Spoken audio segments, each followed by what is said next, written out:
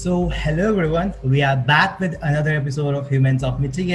I'm your host Abhishek Kumar. Today we have Renee Chopping with us. She is a media literacy educator, anti-pornography advocate, and rehabilitation provider. Hi, ma'am. How are you? I'm very well. How are you?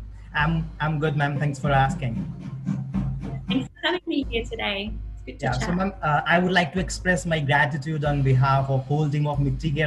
We are so glad to have you here. It's a pleasure to be here. So, ma'am, tell us a little bit about your life and your family. Yeah, so my family live in Australia. I'm from Australia originally, from the Sunshine Coast, Queensland, so near the beach, which is lovely.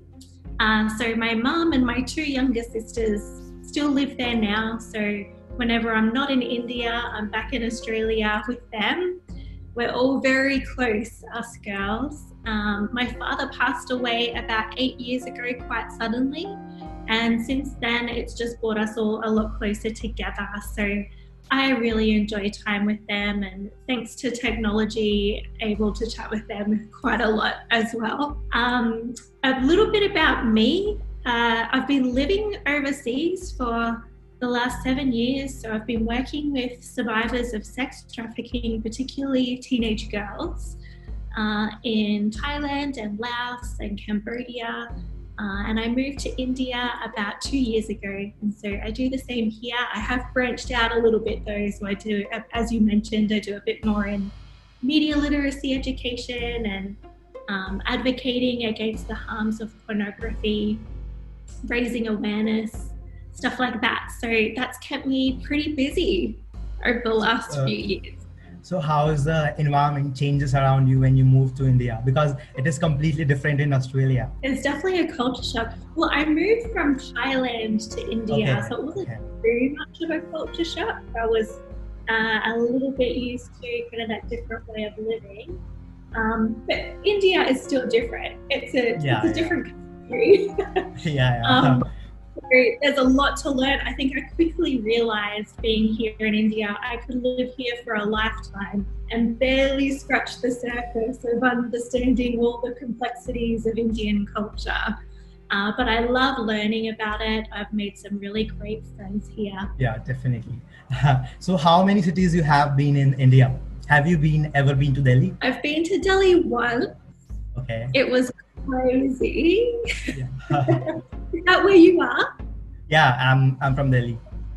Okay. Yes. Yeah. It's very easy because I'm in the south. I'm in Hyderabad, so it's a lot. It's different here, right? Yeah, that's great. So, ma'am, what is trauma and what types of traumas are there? Trauma is a deeply disturbing experience, right? It's not to be confused with distress or mental health, although they are definitely contributing factors to trauma. But trauma is exposure to an event that has shaken you to your very core. It's something that alters the way that you see the world, and it impacts the way that you interact with those around you. And trauma actually infringes on your sense of control, and it might reduce your ability to integrate what you've been through into your current reality. So one of the most important things to understand about trauma is that it's not the event itself that warrants the term trauma, it's the ways in which we respond to the event. So you and I can both be in a car crash, the same car crash, but the ways in which I respond to that car crash might be very different to yours, right? Yeah. So you might be fine to kind of pick yourself back up again and get on with things. I might be deeply affected by that experience to the point where it affects my day-to-day functioning. When I do sleep, I might have nightmares. I might get flashbacks throughout the day. I might be experiencing anxiety as a result of that car crash. These are just some of the typical trauma symptoms or trauma responses that can come up. So the reason I outline that is because we can't assume that everybody who has been through a distressing event is going to be traumatized. because that's not the case. Exposure to trauma is very common, but trauma responses are less common. Yeah. And then to answer the second part of your question, common types of trauma, there are lots of different types of trauma, but I kind of categorize them as big T traumas and little T traumas. And this is not just me that does this. Obviously, a lot of people refer to these big T and little T traumas. So little T traumas are traumas that exceed our capacity to cope, and they cause a disruption in our emotional functioning. So these are distressing events, but they're not inherently life-threatening events. But they can disrupt our sense of control, or they can even open up feelings of helplessness in our lives. So it could be things like divorce, or financial worries, or legal trouble. These are examples of like little T traumas. And again, that's not to say that everyone who experiences those things is gonna be traumatized, but it can affect us. Yeah, it depends upon person to person. Yeah. Exactly. Yeah. So it's the ways in which we respond to that, or the ways that we're coping as a result of those things that have happened. That's what we need to pay attention to. And if we're not careful, those little T traumas can have a cumulative effect, leading to significant distress. So we need to pay attention to what our body is telling us in regards to how we're responding to, those times of adversity in our lives. And then we've got big T traumas, which is probably more in alignment with what I touched on before in regards to the definition of trauma. So that's distinguishing it as a significant event. So an event that leaves a person feeling powerless or unable to have control of their environment. So examples of that could be like sexual assault, or combat, or natural disaster even. So for those that do develop trauma symptoms, some of the common ones are, I also touched on those before, it's like nightmares, flashbacks, anxiety or depression, or both. Withdrawing from others is a common symptom of trauma. Difficulty thinking straight or being able to concentrate on anything, and also feeling disconnected from your body is quite a common one. Some would term it as feeling numb. So yeah, that in a nutshell is trauma. Yeah. So ma'am, what is post-traumatic stress disorder, and is it different from trauma, and are these the same things? It is a little bit different from trauma, but there is overlap. So PTSD, or post-traumatic stress disorder, it's a mental health problem that some people develop after experiencing a deeply disturbing or like life-threatening event. So for all of us, it's normal to have upsetting memories, right? Or to feel on edge, or to have trouble sleeping after something bad has happened. And at first it might be difficult to go back to normal day-to-day functioning, like going to work or going to school or spending time with people you care about. But most people start to feel better after a few weeks or a few months. If it's been longer than a few months and you're still having symptoms, you might have PTSD. So it's that, long-term difficulty going through your day-to-day life. Only a small percentage of people who have experienced trauma will go on to develop PTSD. So we hear about PTSD a lot, but it's probably a lot less common than you would think it would be. On average, about 10 of every 100 women will experience PTSD in their lives, and about 4 to every 100 men will experience PTSD in their lives. So a small percentage. So ma'am, how to identify that one have an unhealed trauma? Yeah, I tend not to use the words healed or unhealed trauma, because trauma is so complex. And I feel like these terms are quite reductionist, because they don't allow space to acknowledge trauma as a systemic issue in addition to an individual one. And it's an important question to ask, because it's important for us to realize that there are so many things that contribute to trauma. Marginalized communities, for example, often don't have access to social workers, they don't have access to welfare support or psychological support, or even the ability sometimes to meet their most basic needs, like having a safe place to live, or to have access to regular meals, or even access to clean drinking water.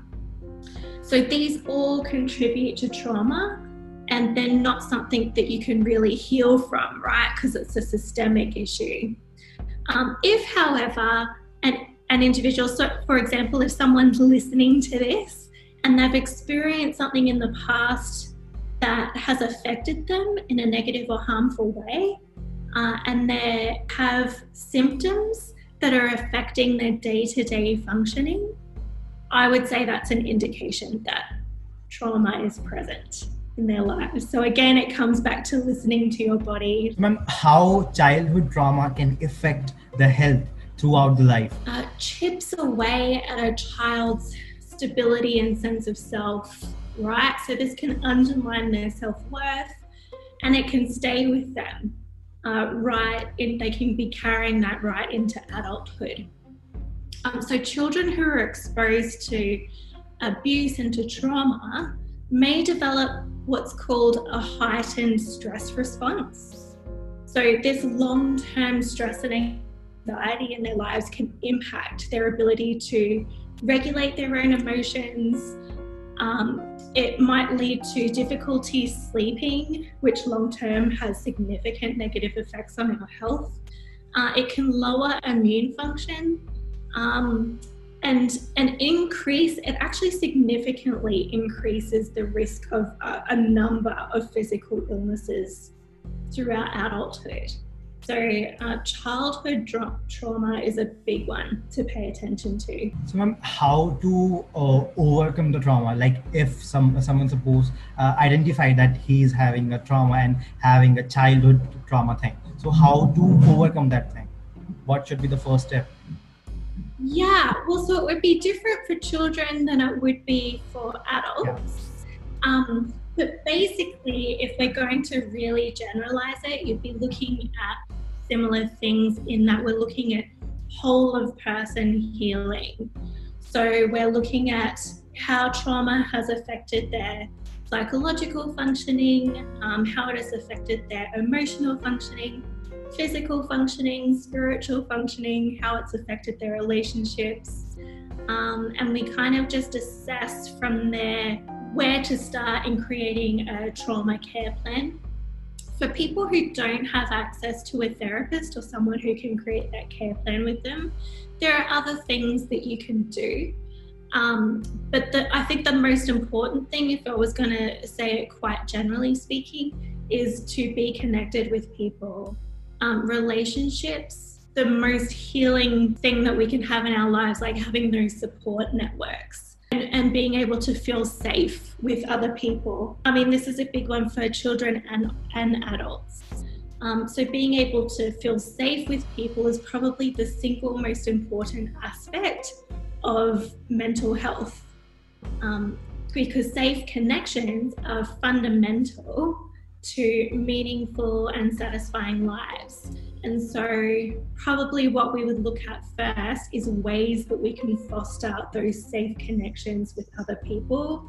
And so as a therapist or a trauma-informed carer, you'd be looking at ways that you can help the trauma survivor connect with people using lots of different interventions. How do we I'm not talking about right trauma, but sometimes it happens with us. Something happened with us in past and we keeps on thinking about it, and it always remain inside our mind. So we always keeps on thinking about it. So ma'am, how to distract ourselves from that situation? Yeah, there are a few different things that you can do. It's different for every person, but narrative therapy is a really powerful tool in helping to reframe the stories that we're telling ourselves, right? So a lot of the times, trauma or the symptoms of trauma continue to come up because we're telling ourselves negative and harmful things about what happened in that event. Guilt and shame are common experiences of trauma. And so usually for people who are struggling with guilt and shame, then their self-narrative is going to be something like, I'm a bad person, or I deserved what happened to me, or I'm not worthy of love, right? And so narrative therapy takes the person on a journey of reflecting on that, reflecting on their past experiences, considering alternative views of those experiences. So learning how to look at what happened in different ways, appreciating the good things that have happened as a result of the trauma or the events that have happened in the past. And then reauthoring our preferred lives and relationships. So kind of retelling the story. This is a great way to reconcile past trauma into present day life. It's a really powerful way to help quieten down those ruminating thoughts, you know, the thoughts that go over and over and just kind of torment us. So narrative therapy is one that I use quite a lot. Yeah. So ma'am, trauma have a lot of effects. So ma'am, how trauma affect emotionally and psychologically? It affects our ability to self-regulate our emotions, right? So we can be triggered quite easily when we're struggling with symptoms of trauma. We're kind of living in this heightened sense of self. So a common symptom of trauma is hyperarousal. So that's when your body is always scanning the environment, looking for cues of danger so that you can get out of there, or so that you can fight, or so that you can hide and protect yourself. And that's exhausting, and it also releases stress chemicals in our bodies, which over a long period of time deteriorates our health. So it takes its toll on our emotional health, on our psychological health, and on our physical health, being in that state over a long period of time. So there's lots of overlap between like the emotional and psychological effects of trauma. Another response, though, in contrast to that, is being in a hypoarousal state. So that's when you completely shut down because you are unable to cope with the symptoms of trauma, or if past memories come up like flashbacks, and you can't process it, your body just goes into protective mode and completely shuts down. So that could be when you go into like deep depression, where you feel completely debilitated that you can't do anything. I've had clients describe that to me as feeling like they're in a fog that they can't get out of, or feeling completely disconnected from their bodies, which I think I mentioned before, like feeling numb, like they just can't experience anything. So these are quite common reactions to trauma on both extremes. So ma'am, how moving from trauma to resilience works? Yeah, I love that question. This is my favorite part, is helping people to move from trauma to resilience. And I touched on it before, but I'll unpack it more now. Being in community with others is how you move from trauma to resilience. We're social creatures, right? We need connection. We thrive on it. I think that's never been more clear than it is now, right? With so many people in isolation, we've realized we really need each other. We really need connection. And survivors of trauma, most especially, because again, they need to get that sense of safety back in their own bodies and to feel safe with other people. And the only way they can do that is to learn how to be around other people again. So getting a support system, building a community, and looking at that whole of person health. So one of the frameworks that I adopted a few years ago is the post-traumatic growth framework. So this is a trauma-informed approach that is based on over a decade's worth of research, and what this research has shown is characteristics that are common in survivors of trauma who have not only survived their trauma, but they're now flourishing as a result of their trauma. So they're actually experiencing life to an even greater capacity than they were before they were even traumatized.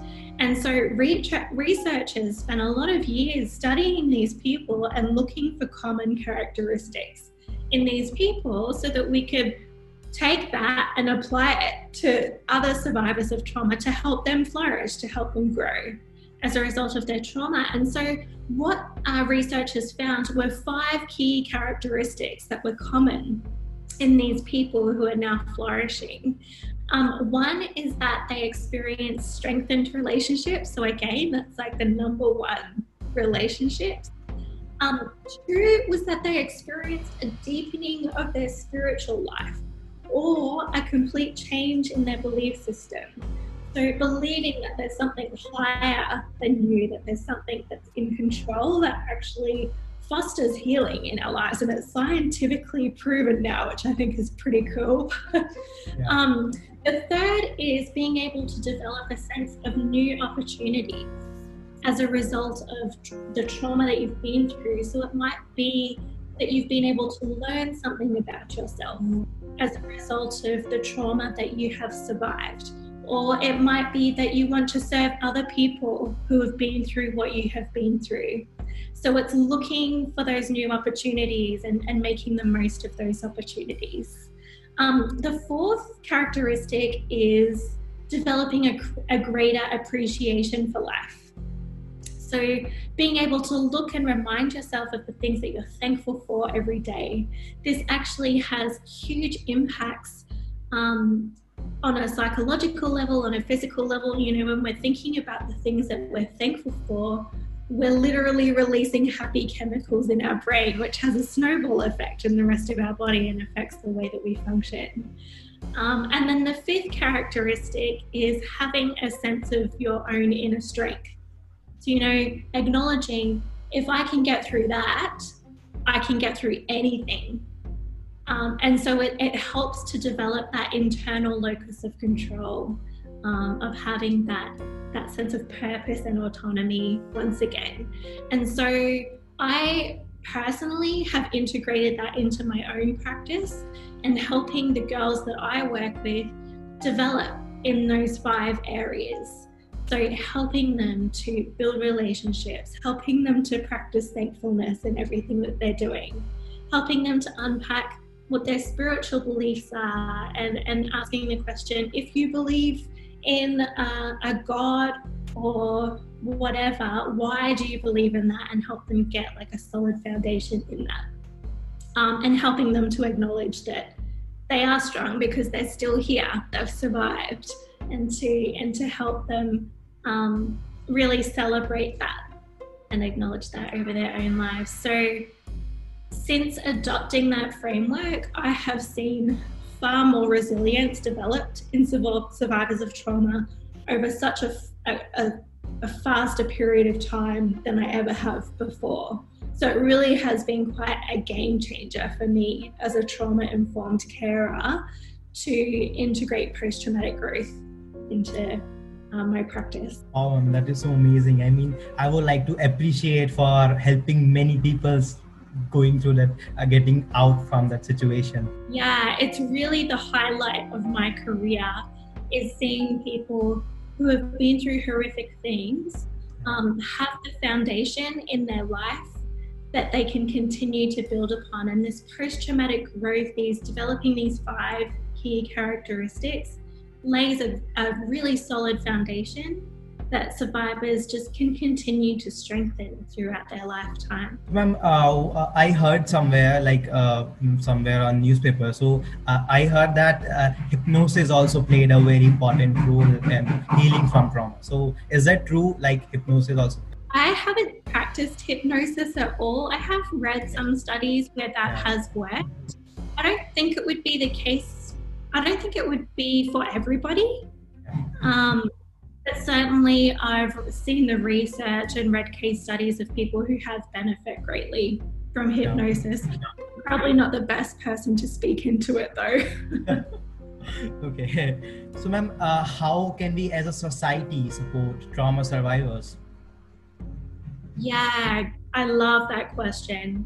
I think the most important thing, again, we go back to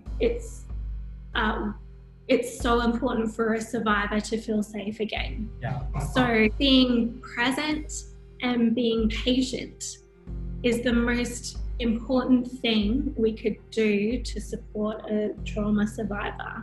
I think it's a common pitfall that we would try and fix the problem when we're coming alongside trauma survivors, right? We see them in pain and we want to fix their pain, and that's normal and that comes from a good place. But I think it can be quite damaging. I think when we realize that that's not the answer when coming along trauma survivors, that all we need to do is be a calming presence and a listening ear, that's going to be what fosters safety in them again. And that can be quite a slow process. And so that's why it's important that we have that patience when we're coming alongside them. Because we need people we can trust and depend on, right? So as tempting as it might be to try and find solutions, my advice would just to be a comforting, non-judgmental presence and listening ear. And be encouraged to know that even when it feels like you aren't doing anything to help, keep checking in, keep showing up, because our presence is the most powerful support we can provide. Also sometimes like we will have to make them feel normal as well, because if we know someone from like trauma survivor, so we becoming over caring towards them, so that could also actually. That's so true. Yes, we don't want to baby them. We don't want them to feel like they're being coddled. That's not nice for anyone, right? We just have to make them feel like you are like every one of us and you are totally normal about it. Yeah. Absolutely. Yeah, exactly. So ma'am, what is the most effective way to heal from trauma? Well, I think first it's important to address what the term being healed means. Yeah. If my definition of being healed is that I never experience the negative effects of trauma ever again, I actually don't think that's realistic. If, however, healing is understood as having healthy coping mechanisms, a strong support network, an understanding of the ways that trauma affects me on a physical, emotional, and mental level, then I would call that healing. One trauma survivor I listened to recently, as she was sharing her experience, she described it as healing from trauma as learning to dance with the date that brought you. So she said, healing from trauma is not a linear process. It's a constant back and forth throughout life, like being able to dance with the one that brought you. It's learning to have compassion for yourself as difficult emotions arise, and learning how to interact with those emotions from a new perspective. So essentially what she's saying is it's being able to manage the stuff that comes up as it comes up. And really that will continue I happen always. Probably less and less as you move on. So I would say you can heal from trauma to the degree that you can work in partnership with it. Yeah. So I think that's really important for survivors of trauma knowledge to take the pressure of trying to achieve full healing and to learn that just having ways to cope with the stuff that comes up is actually quite significant. So I would say get support, don't attempt to do it alone. Healing from trauma is all about learning to feel safe in your body again. And to do that, we need community and people we can trust. And then I would also say, if you can, find a therapist or join a professionally facilitated support group. How meditation helps in trauma? Meditation is so powerful in bringing in fostering healing. Meditation helps strengthen our ability to regulate our emotions and also observe our experiences and feelings as they come up. So this is really important because as negative stuff comes up in our lives, our ability to stand back and observe it rather than react gives us a sense of control, and it enables us to respond with consideration rather than respond in that like heat of the moment kind of emotionally charged reaction, which I think we've all experienced, right? We all face adversity, and so this is something that all of us can benefit from, but particularly trauma survivors. This has been really damaged, this ability to observe and self-regulate. So meditation helps to strengthen the prefrontal cortex part of our brain. So the better we become at engaging our prefrontal cortex. So our prefrontal cortex is responsible for like making judgment calls, for logical thinking, for considering long-term outcomes, for planning for the future, creative thinking, all of the things that we need, especially when we face adversity, right? We need those skills. So meditation helps us to strengthen that part of our brain. And so that enables us to handle those stressful situations a lot better. And it also, meditation helps us to pay attention to our body. So I think this has come up a few times now as we've talked. We need to listen to what our bodies are telling us. And often trauma survivors feel quite disconnected from their body, or they don't know what signs to listen to and not listen to, because everything's kind of been thrown out of whack. But because our bodies are always telling us what it needs, meditation provides a space for us to pay more attention to that. So, you know, if we're not aware of what our body needs, we can't take care of it, right? If you don't feel hunger, you can't nourish yourself. Yeah. If you mistake anxiety for hunger, you might eat too much. And if you can't feel when you're full, you might just keep eating, right? So these are all like signals that our body sends us to say either you need to eat, or you need to stop eating, or you need water, or you need to go to the bathroom, or whatever. Our bodies are communicating all the time. So learning how to listen to the cues our body constantly gives us is a critical aspect of trauma recovery, and meditation provides the space for us to stop and listen to what our bodies are saying, and it helps us to integrate our mind with our bodily sensations, which again is a key part of trauma recovery, is that integration of mind and body. Wow, ma'am. Thank you for this amazing information that you had given to us. So now moving on to the second round and the fun part of our interview, which will be the rapid fire round. I also played it with Holly. I guess she's your friend from Australia. Oh, Holly, yes, from Safe for Kids. Yes. Yeah. So my first question to you is, what place you want to visit after COVID? Australia. Oh, definitely. I really miss my family. Yeah, your family also must be missing you. Yes.